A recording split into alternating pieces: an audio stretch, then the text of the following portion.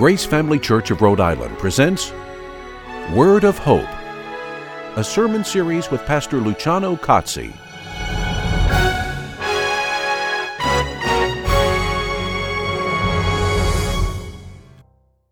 Have you noticed how sometimes in life we are showered with blessings, and together with them we find some adversity, some trials, some things that might be defined as a thorn or a stake, as the Greek word in this passage is, in the flesh, something painful that happens. I remember many years ago as I was facing some problems in my life that I remember reading a promise of Jesus said, if you lose for my name's sake, for Christ's sake, if you lose family and friends and possessions, the promise of Jesus was you will receive 100-fold in this life, eternal life at the end. But then he added something I just could not quite grasp and understand, because that statement, that promise says together with tribulation and persecution. And I thought, okay, I understand eternal life at the end. If I sacrifice myself for the sake of Christ right now and I'm a follower of Christ, in Christ I have eternal life, and that I understand. I understand how Christ might also promise, if you give up your family, friends, and possessions for my name's sake, I'll give you 100-fold as a compensation. I can understand that too.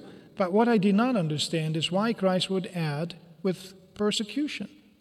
And as the years went by, I noticed so many times God's blessings being poured upon us. And yet, almost every time, there was something within those blessings that I would not necessarily, at least not initially, call a blessing. Something that was reminding us, or would make us mindful of that expression, a thorn in the flesh. Why would that be the case? Why that paradox? Why does God give us so many blessings as together with them offer some trials and some difficulties to face? That is an answer that Paul also had to face, and we find the way he was taught, he was instructed, he was spiritually led by God to understand that right here in this passage. The context of this passage is that Paul's opponents at Corinth were evidently being seduced by those individuals who claimed powerful credentials and attacked Paul as being a weakling, someone who didn't have a backbone or much strength.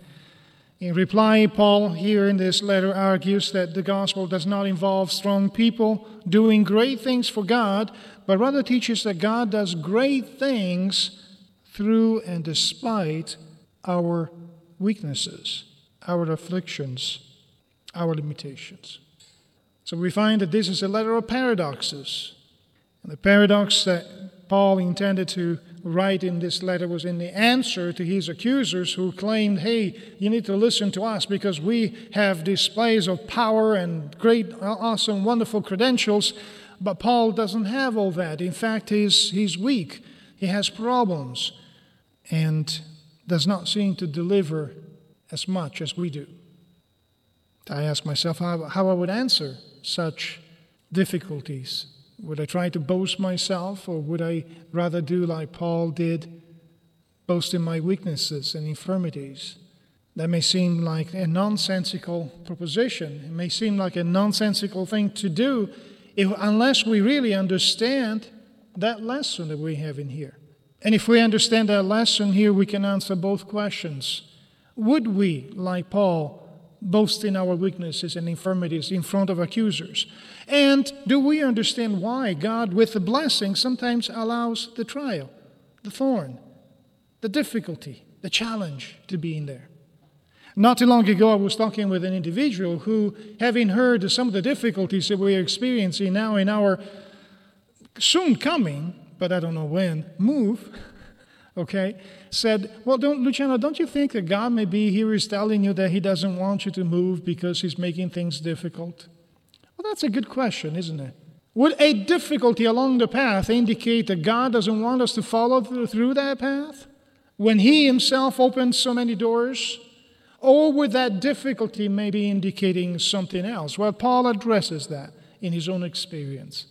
And I think it's important for us to understand the answer of Paul, because if we understand that, perhaps we can understand also how God, together with his blessings, with the many different things he places around us to carry his signature, he allows the trial, the difficulty, the thorn in the flesh to be present just as much.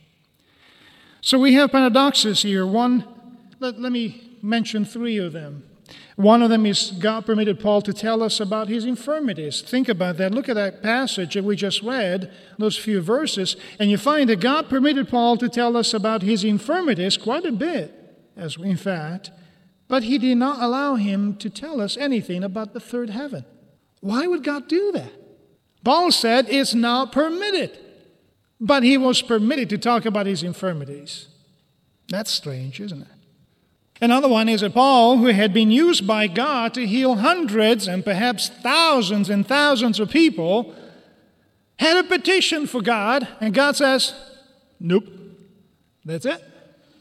My grace is sufficient. What does that mean? Wouldn't you expect a miracle worker, quote unquote, the miracle worker in reality is Christ and is God, but he was performing those miracles through Paul, right? But wouldn't you expect a man of the caliber of the Apostle Paul to have some leverage on God? To be able to petition God for a blessing or a request, and God having been inclined to say, oh yes, Paul, you have prayed so many times on behalf of other people, and I've listened to you. Now you pray once on behalf of yourself, and I'll listen to you as well. But strangely, God said, no, my grace is sufficient. The other paradox is quite evident, isn't it?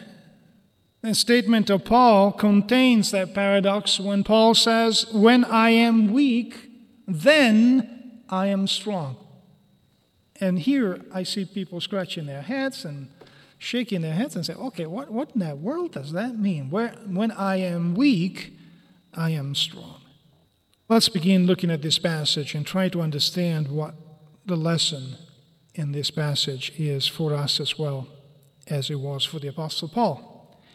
Let's look at the first paradox.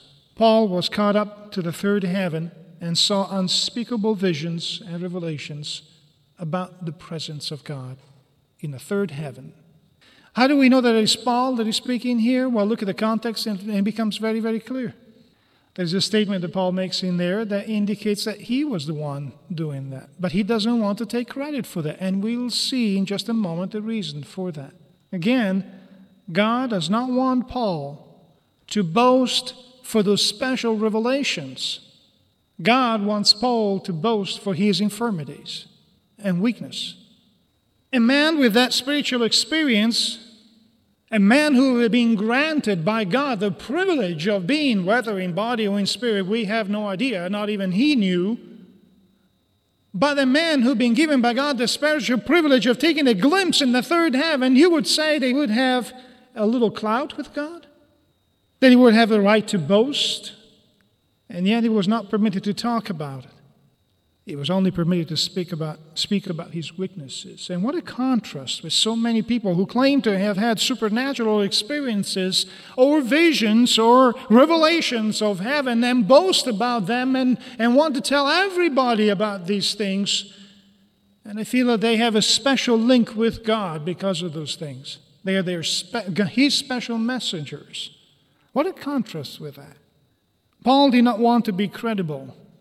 He himself provides in the passage the answer to this first paradox. Paul did not want to be credible in view of that kind of experience. He did not want his credibility to be founded or based on such a superior level of spirituality or experiences.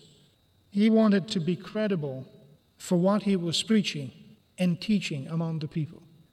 And by doing this, he was creating a contrast between the other people who were accusing him, who were boasting themselves of spiritual greatness and majesty and all credentials and fame and glory and all these things. And he was now presenting himself with all his weaknesses and infirmities and limitations and saying, I could boast in such a man as the one who was taken up to the third heaven.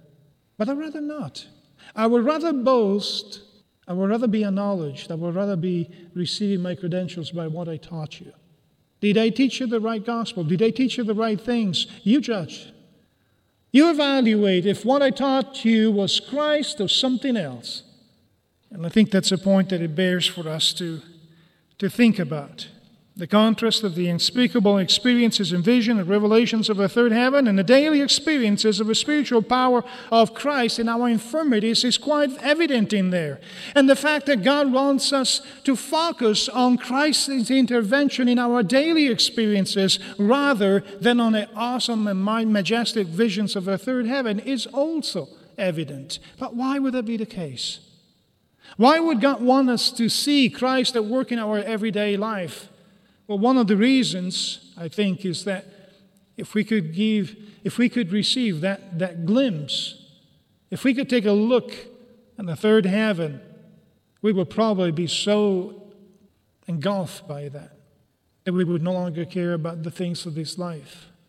And chances are we will be so immersed in thinking about that and meditating on that and wanting more of that we will no longer be ministering for Christ in this world.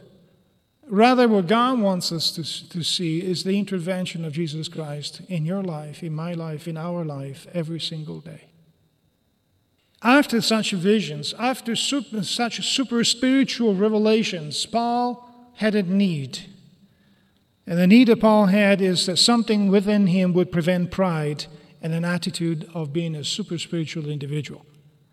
Now, why would Paul need that? Well, first of all, those type of revelations would tend to boast the mind of anyone.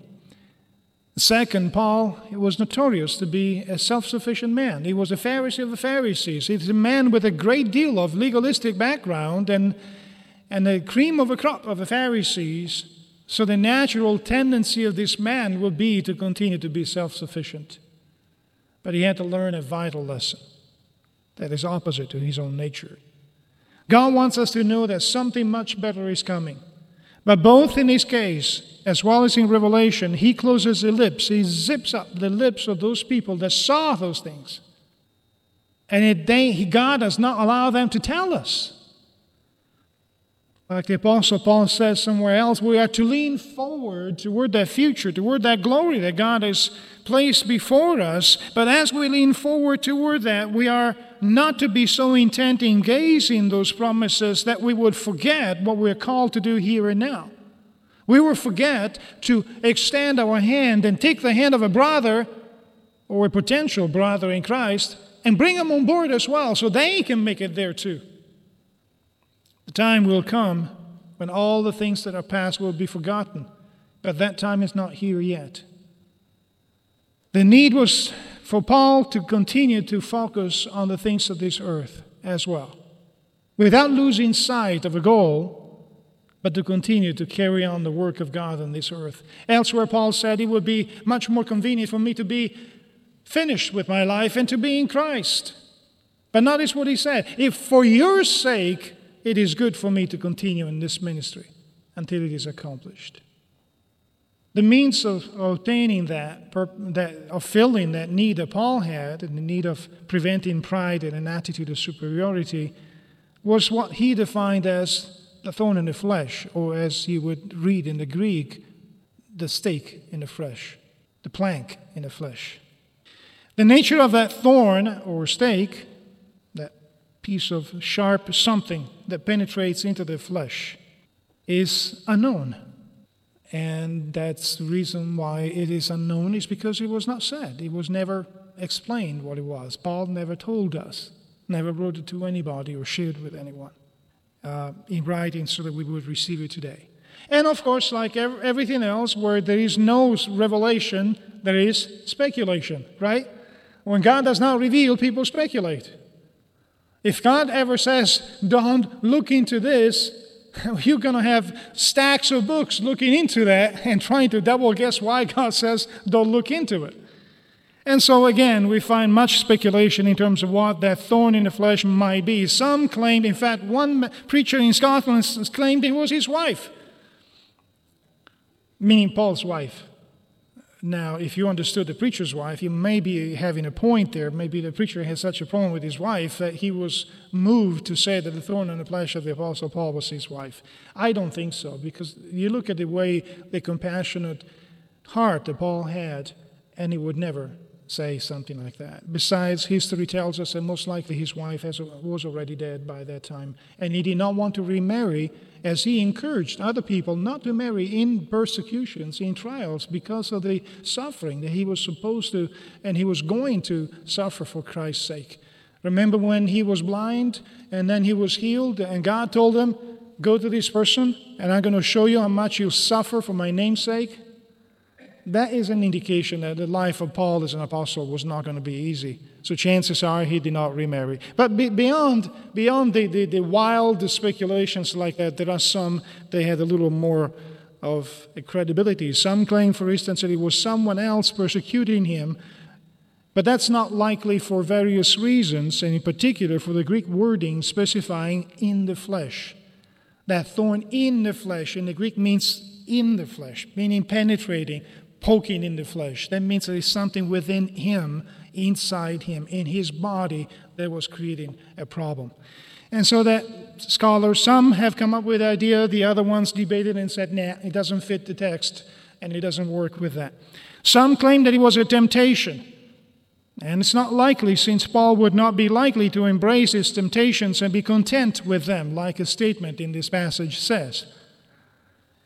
Some claim that it was some sin that was haunting him from the past, and that also is not likely, because he will never boast in the sin, as he stated. He will boast in his affliction, that thorn. Others claimed that it was a physical ailment, a bodily pain, something debilitating. And that is possible. Perhaps it's a more likely, more plausible explanation in view of the fact that, in consideration of the fact that Paul himself makes several other statements in other letters in that regard, like in Galatians, where he talks about his affliction having been a tool for him to be able to preach the gospel to the Galatians. And in another place in the Galatians where he says that they would have been willing to pluck out their eyes and give them to him, with the implication being is that he might have had some problems with his vision. In another letter says, look, with such big letters I'm writing to you, indicating a possibility that indeed he might have had some vision problem and therefore have needed to write in big letters. But the fact is, we just don't know. All right, so when all the speculations are spent, when all the books have been written, when all the pages have been read, the fact remains, we just don't know. And there is no way for us to really know for sure. So why the ambiguity? Why would God allow Paul to say certain things and yet refrain him from stating at least two facts in here? What he saw in the third heaven and what in the world he meant with a thorn in the flesh.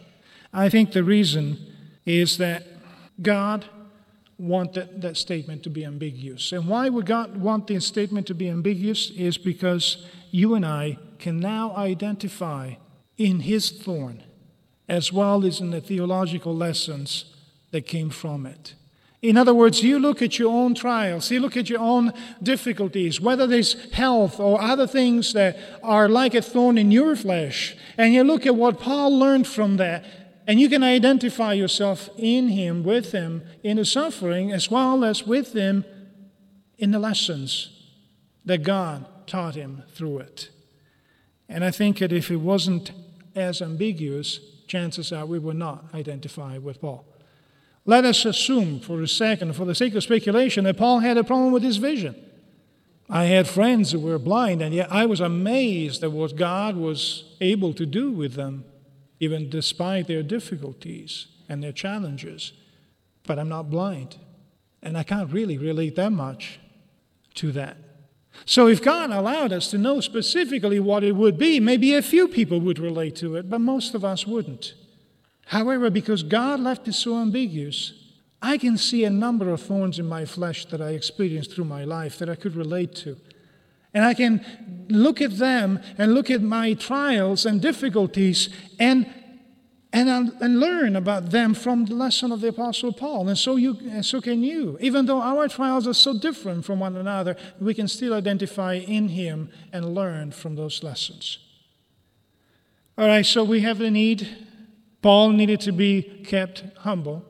The means of fulfilling that need, the thorn in the flesh, that we can relate to. And now we have Paul's human desire to find relief, deliverance, rescue from it. You know, if you have a real thorn in your flesh, the first thing you want to do is to get it out. You want that pain to go away. Just not too long ago, I talked to a very young person about a health issue that individual found out that he has. A health issue that may jeopardize his future completely, the rest of his life. And that person looked at me and says, I'm so young and still have most of my life ahead of me. And I said, yeah, I know. And I understand. And it's difficult. And the thing you would rather have more than anything else is to get rid of the problem, have God remove everything, and be free from it. And yet sometimes God says, no, my grace is sufficient. Paul wanted to have that removed because he believed, he sensed, he felt it would be a hindrance to the gospel. And how wrong he was. Think about that. If God had satisfied that desire, the human tendency, the human desire of Paul to get rid of this thorn in the flesh, what would have happened? Well, Paul would probably have forgotten about this event or those problems in a very short period of time, and perhaps he would have been proud, self-exalted, and not quite able to spread the gospel as he actually was in his infirmities. Very few people are able to value the onset of something unpleasant or difficult. All that we see is the unpleasantness, the pain, the difficulty. It's only in retrospect, only as we look back after a long time, most likely, oftentimes it takes a while, but only when we look back in retrospect that we can value and understand why God said and did the things that he did and said. I remember one time I was very sick. The doctor came to see me, and he told my neighbors. My parents weren't around. I was in a different place, and I had some neighbors that were really frightened. Later I found out that the reason why they were so frightened is because their son died of the same problem that I had. They saw him died in their hands, and now I was right there replaying a déjà vu for them. The doctor came in and said, you've got to take him to the hospital immediately or he's not going to make it. Well, yes, I did make it to the hospital, and they did insist in keeping me under observation, but I walked out on my own feet the next day, having absolutely nothing. I have a certificate for a doctor that says I had to be taken to the hospital because otherwise I wouldn't have made it. And I have another certificate from a doctor at the hospital saying I had absolutely nothing. And twice God dealt with me like that. But one time, I remember, he said no. And I went through a crisis. And I said, why? Why did he answer before and why is he not answering now? What's wrong with me? Is my faith not big enough? Is there an issue with my relationship with him? And I said, no, I have more faith now than I did before because now I can even relate to the fact that God has come to my rescue. And I can trust him even more so than I did back then. But that was not the issue. It was only after 6 months into my 1-year rehab that I began to understand I needed patience more than healing. And God was providing me with plenty of opportunities to be patient. God sometimes says yes, but sometimes he says no because of more important things that we need to learn. What is your thorn? I told you about mine. I had a few of them. A couple of them were removed by God, but there were a few that were left in there. That one I was referring to, that God decided to say no to my request for healing after he had removed 2 of them before. That one thorn, God says no. And still today, I'm feeling the results of that. Can you name a couple of your thorns? Can you name a couple of things you wish you didn't have in your life or in your body, but you do need to cope and you need to put up with it? And perhaps you ask God, God, please remove my problem. In what? In my bones, in my muscles, in my eyes, in my voice. So Paul's response was, no, I'm not going to remove that thorn from your flesh. I'm not going to remove that problem that is buffeting you. But a greater miracle occurred. And that miracle that occurred, that it was much greater, is that not only God kept Paul humble, but God used that weakness. God used Paul's own infirmities as a powerful tool to preach the gospel. Paul himself, as he writes to the Galatians, he says, it's because of my infirmities that I had the opportunity to preach the gospel to you. Brethren, we wouldn't have a letter to the Galatians if it wasn't for Paul's infirmities. We wouldn't have a Galatian church if it wasn't for his infirmities. No quick fix was going to be granted to the Apostle Paul, and yet the prayer was answered. But the answer was, my grace is sufficient. And that is what we need to think about. Why was that answer much greater than a quick fix of a healing that God could have provided? Because God completely defeats the pride in Paul and makes him totally dependent on him, on Jesus Christ, rather than on himself. And because Paul received the grace that he needed to bear with that affliction, not only that, but the grace that he could now demonstrate, Christ's own grace, the grace of God. Notice, my grace is sufficient. It wasn't Paul's grace, it was God's grace that was sufficient. And that grace is what Paul was now able to manifest through his difficulties, through his trials, through his infirmity, to the people that were observing him and watching him. Someone told me, you cannot tell a great man by how many trials he has avoided. You can tell a great man by how he goes through the trials he didn't avoid. Likewise, you can't tell a Christian by how smoothly he cruises down the path of life. But you can tell a Christian by how he faces the sharp turns, by how he faces the difficult times, but how he faces the weaknesses and the calling of God to continue running when he's tired, when he wants to give up, when she feels like nothing that she does counts for anybody or anything. And God says, keep going for me. Finally, I would like to look at the reason. And I think we have enough elements then to draw the lesson from it. And the reason for that, I think, is explained in that word torment that is used in that passage. That expression, the torment, that God allowed his thorn to torment Paul, indicates that whatever that was, it was persistent, it was humiliating. It was the same word used for the abuse of Jesus in his passion in Matthew 26. And that was relentless beating, relentless pain inflicted on Jesus. The same Greek word. Persistent, humiliating, afflicting. There may be a connection here between the sufferings of Paul and the sufferings of Christ. And that may be why Paul used the same term, the Greek term that was used to describe the passion of Jesus and the abuse that he suffered.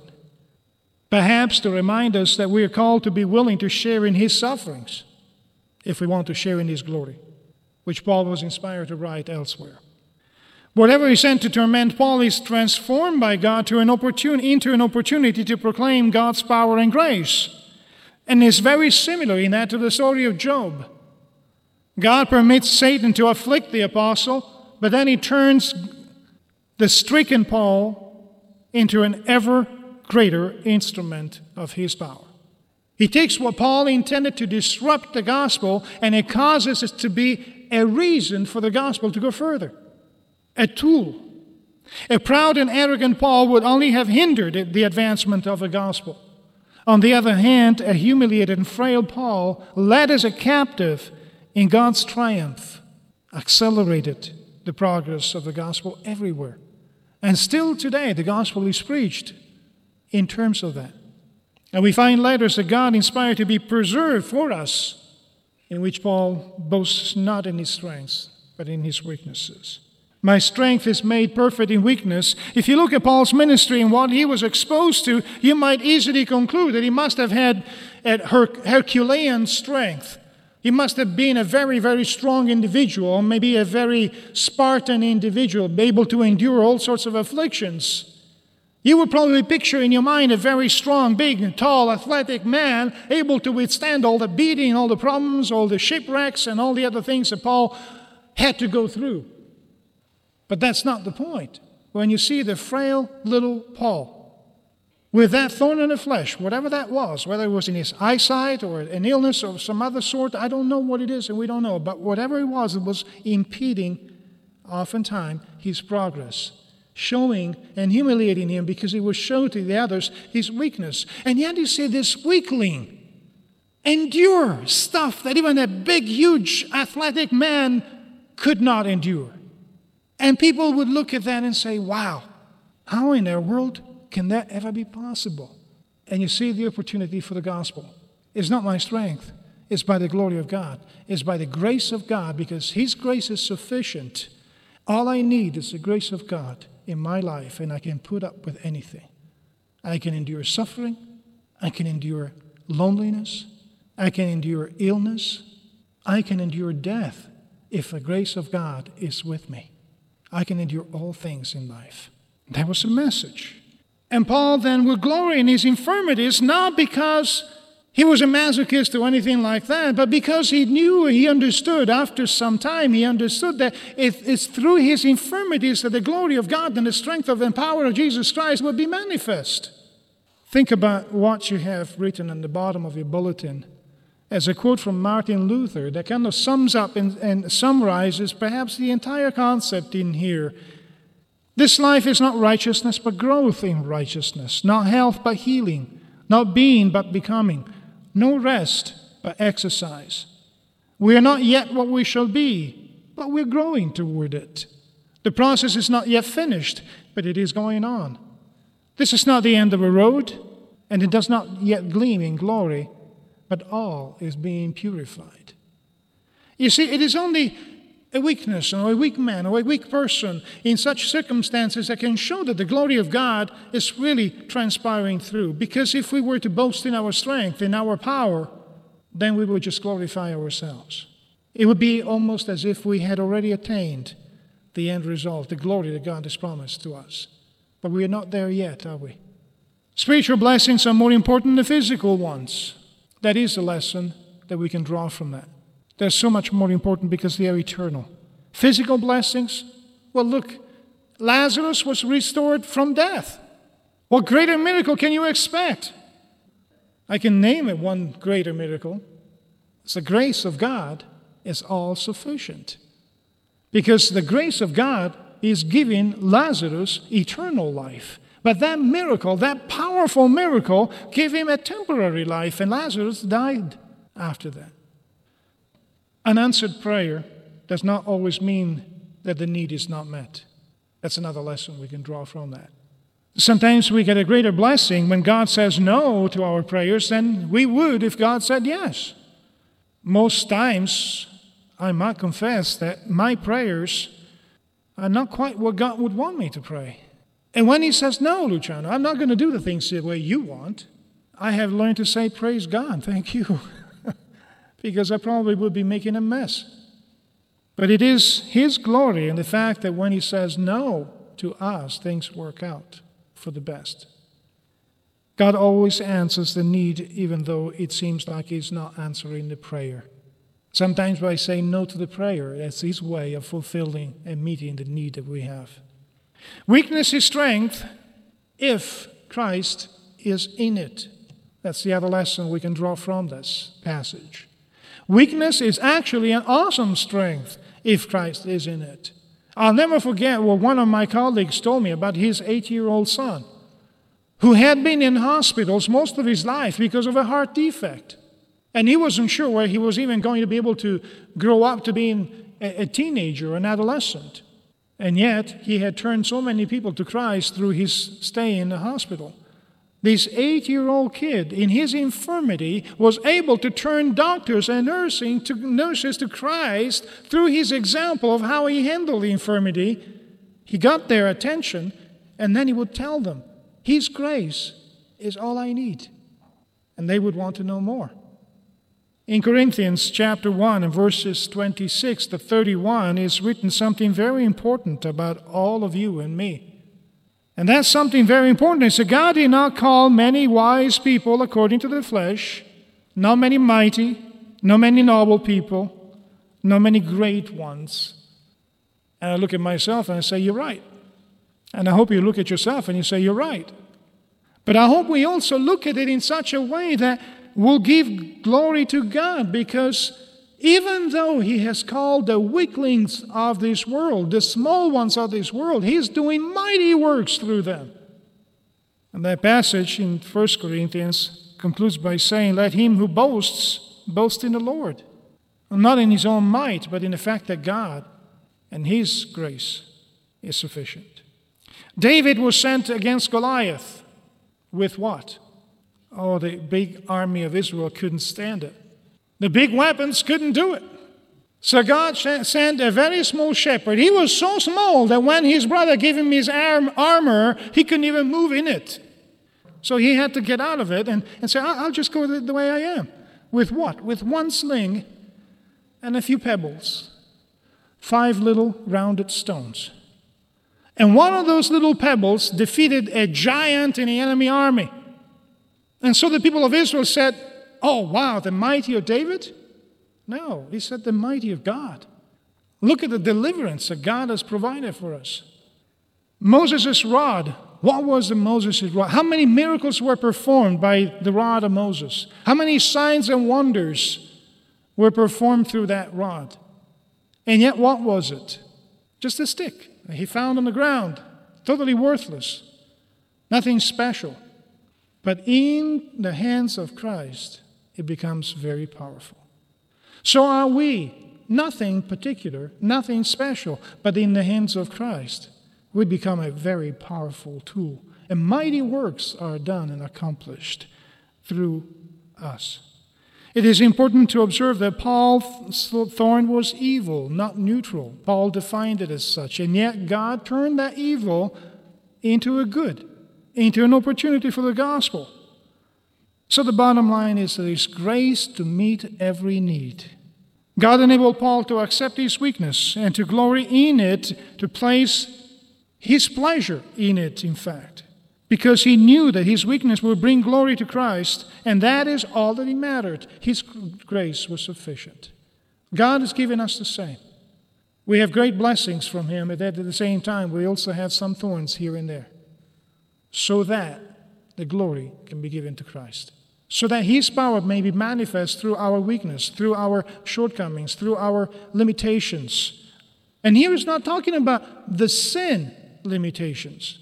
He's not talking about the afflictions that we call upon ourselves because of sin. He's talking about the limitations and the afflictions that we face for the sake of Christ, that can be used for His glory. So next time we look at our blessings and we see a thorn in that, let us praise God for it. Because 1, He keeps us humble through that. And 2, it is through that thorn, not through the mighty blessings, that He will reveal His glory. And He reveals the awesome truth that His grace is sufficient for us. And it will be sufficient for the people that we are touching through that as well. I'll conclude with a final comment that I heard right in this room one day. I remember I gave what I thought was the worst sermon in my whole career that day. Sorry, people. I stumbled, I made a mess, my thoughts got all tangled up, even worse than today, in fact.